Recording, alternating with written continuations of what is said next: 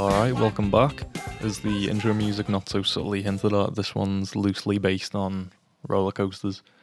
So, a couple of days ago, I went to Alton Towers with a couple of friends I went to uni with. And when we finished uni, I mean, we didn't hang out that much during uni, but when we finished uni, we probably managed to meet up like maybe once a year. Sometimes there was a 2 year gap. It's always been a huge ball ache trying to make plans, and it's because we all live in different areas of Liverpool, different types of jobs. Like, I mean, I've been on the furlough carousel, been riding that carousel round, taking those government paychecks for the last X amount of months, which I'm ready to hop off now. I'm sick of it. But yeah, I mean, for like the last year or something, I've been pretty much free 24 hours a day, 7 days a week. So trying to find like a weekend where like all of us are free, it is a big pain in the arse. So that's why I assume that's why we only ended up meeting up once a year. Now, the other theory is one of the guys is just got in a car, and I'm starting to think that we're just using him for rides. I mean, the timelines add up. Like, go seeing each other once a year, maybe twice a year. And then he gets a car, and suddenly I've seen the fuckers like 5 times this month, driving here, there, and everywhere. But yeah, a few days ago we went to Alton Towers, and on the way, one of them was saying, "Oh, my this came up randomly. We're on the motorway, and she says, "Oh, yeah, my uncle was telling me the other day that."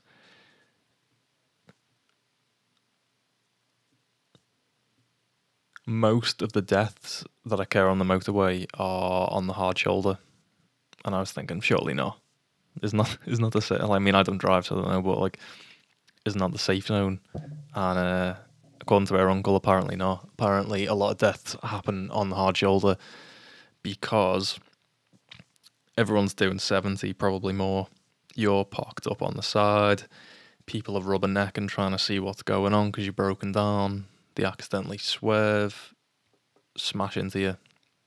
And then she said like an AA man died recently. I think he was like maybe fixing someone's wheel or something, doing something, and he got twatted by another car.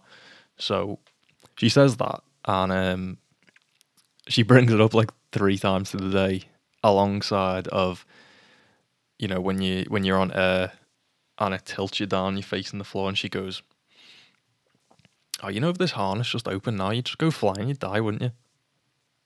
Okay. And then you go on another ride, and she's like, not strapped in very tight. You could just go flying out this ride, couldn't you, and die? These cable cars, what if the wire just snapped? You could die. And it's like, mate, this is not what I want to hear when I'm mid roller coastering. Like, I haven't been to Alton Towers in 10 years, and after that, poor lad and girl got the fucking limbs whacked off. I've been a bit apprehensive about going. So, yeah, you don't want someone in your ear going, "Hey, imagine if this just fucking cut out now. Hey, you go plummeting to your death." That is not what you want to hear, mate. So anyway, she was a bit morbid all fucking day. Death, death, death, death, death. And I was like, "You ever seen Final Destination 3, fucking roller coasters?"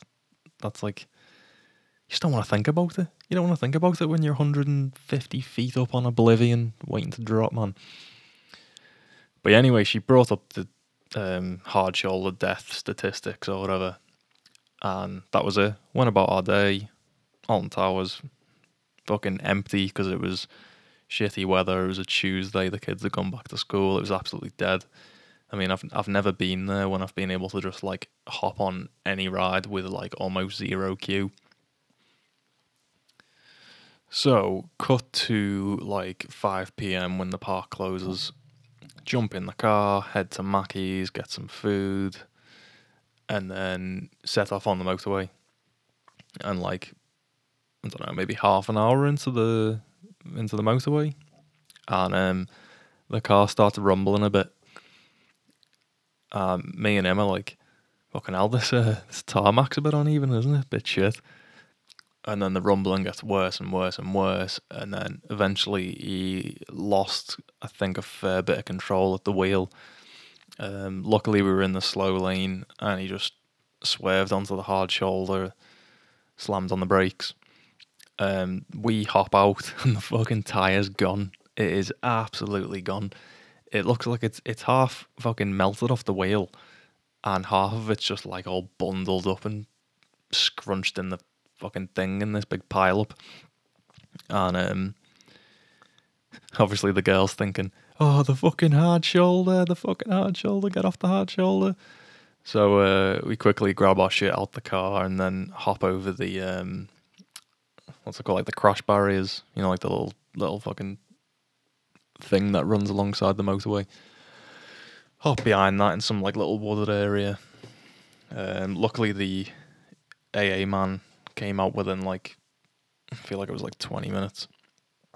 But everything was okay, you know, came out quick, fixed the wheel, on our way.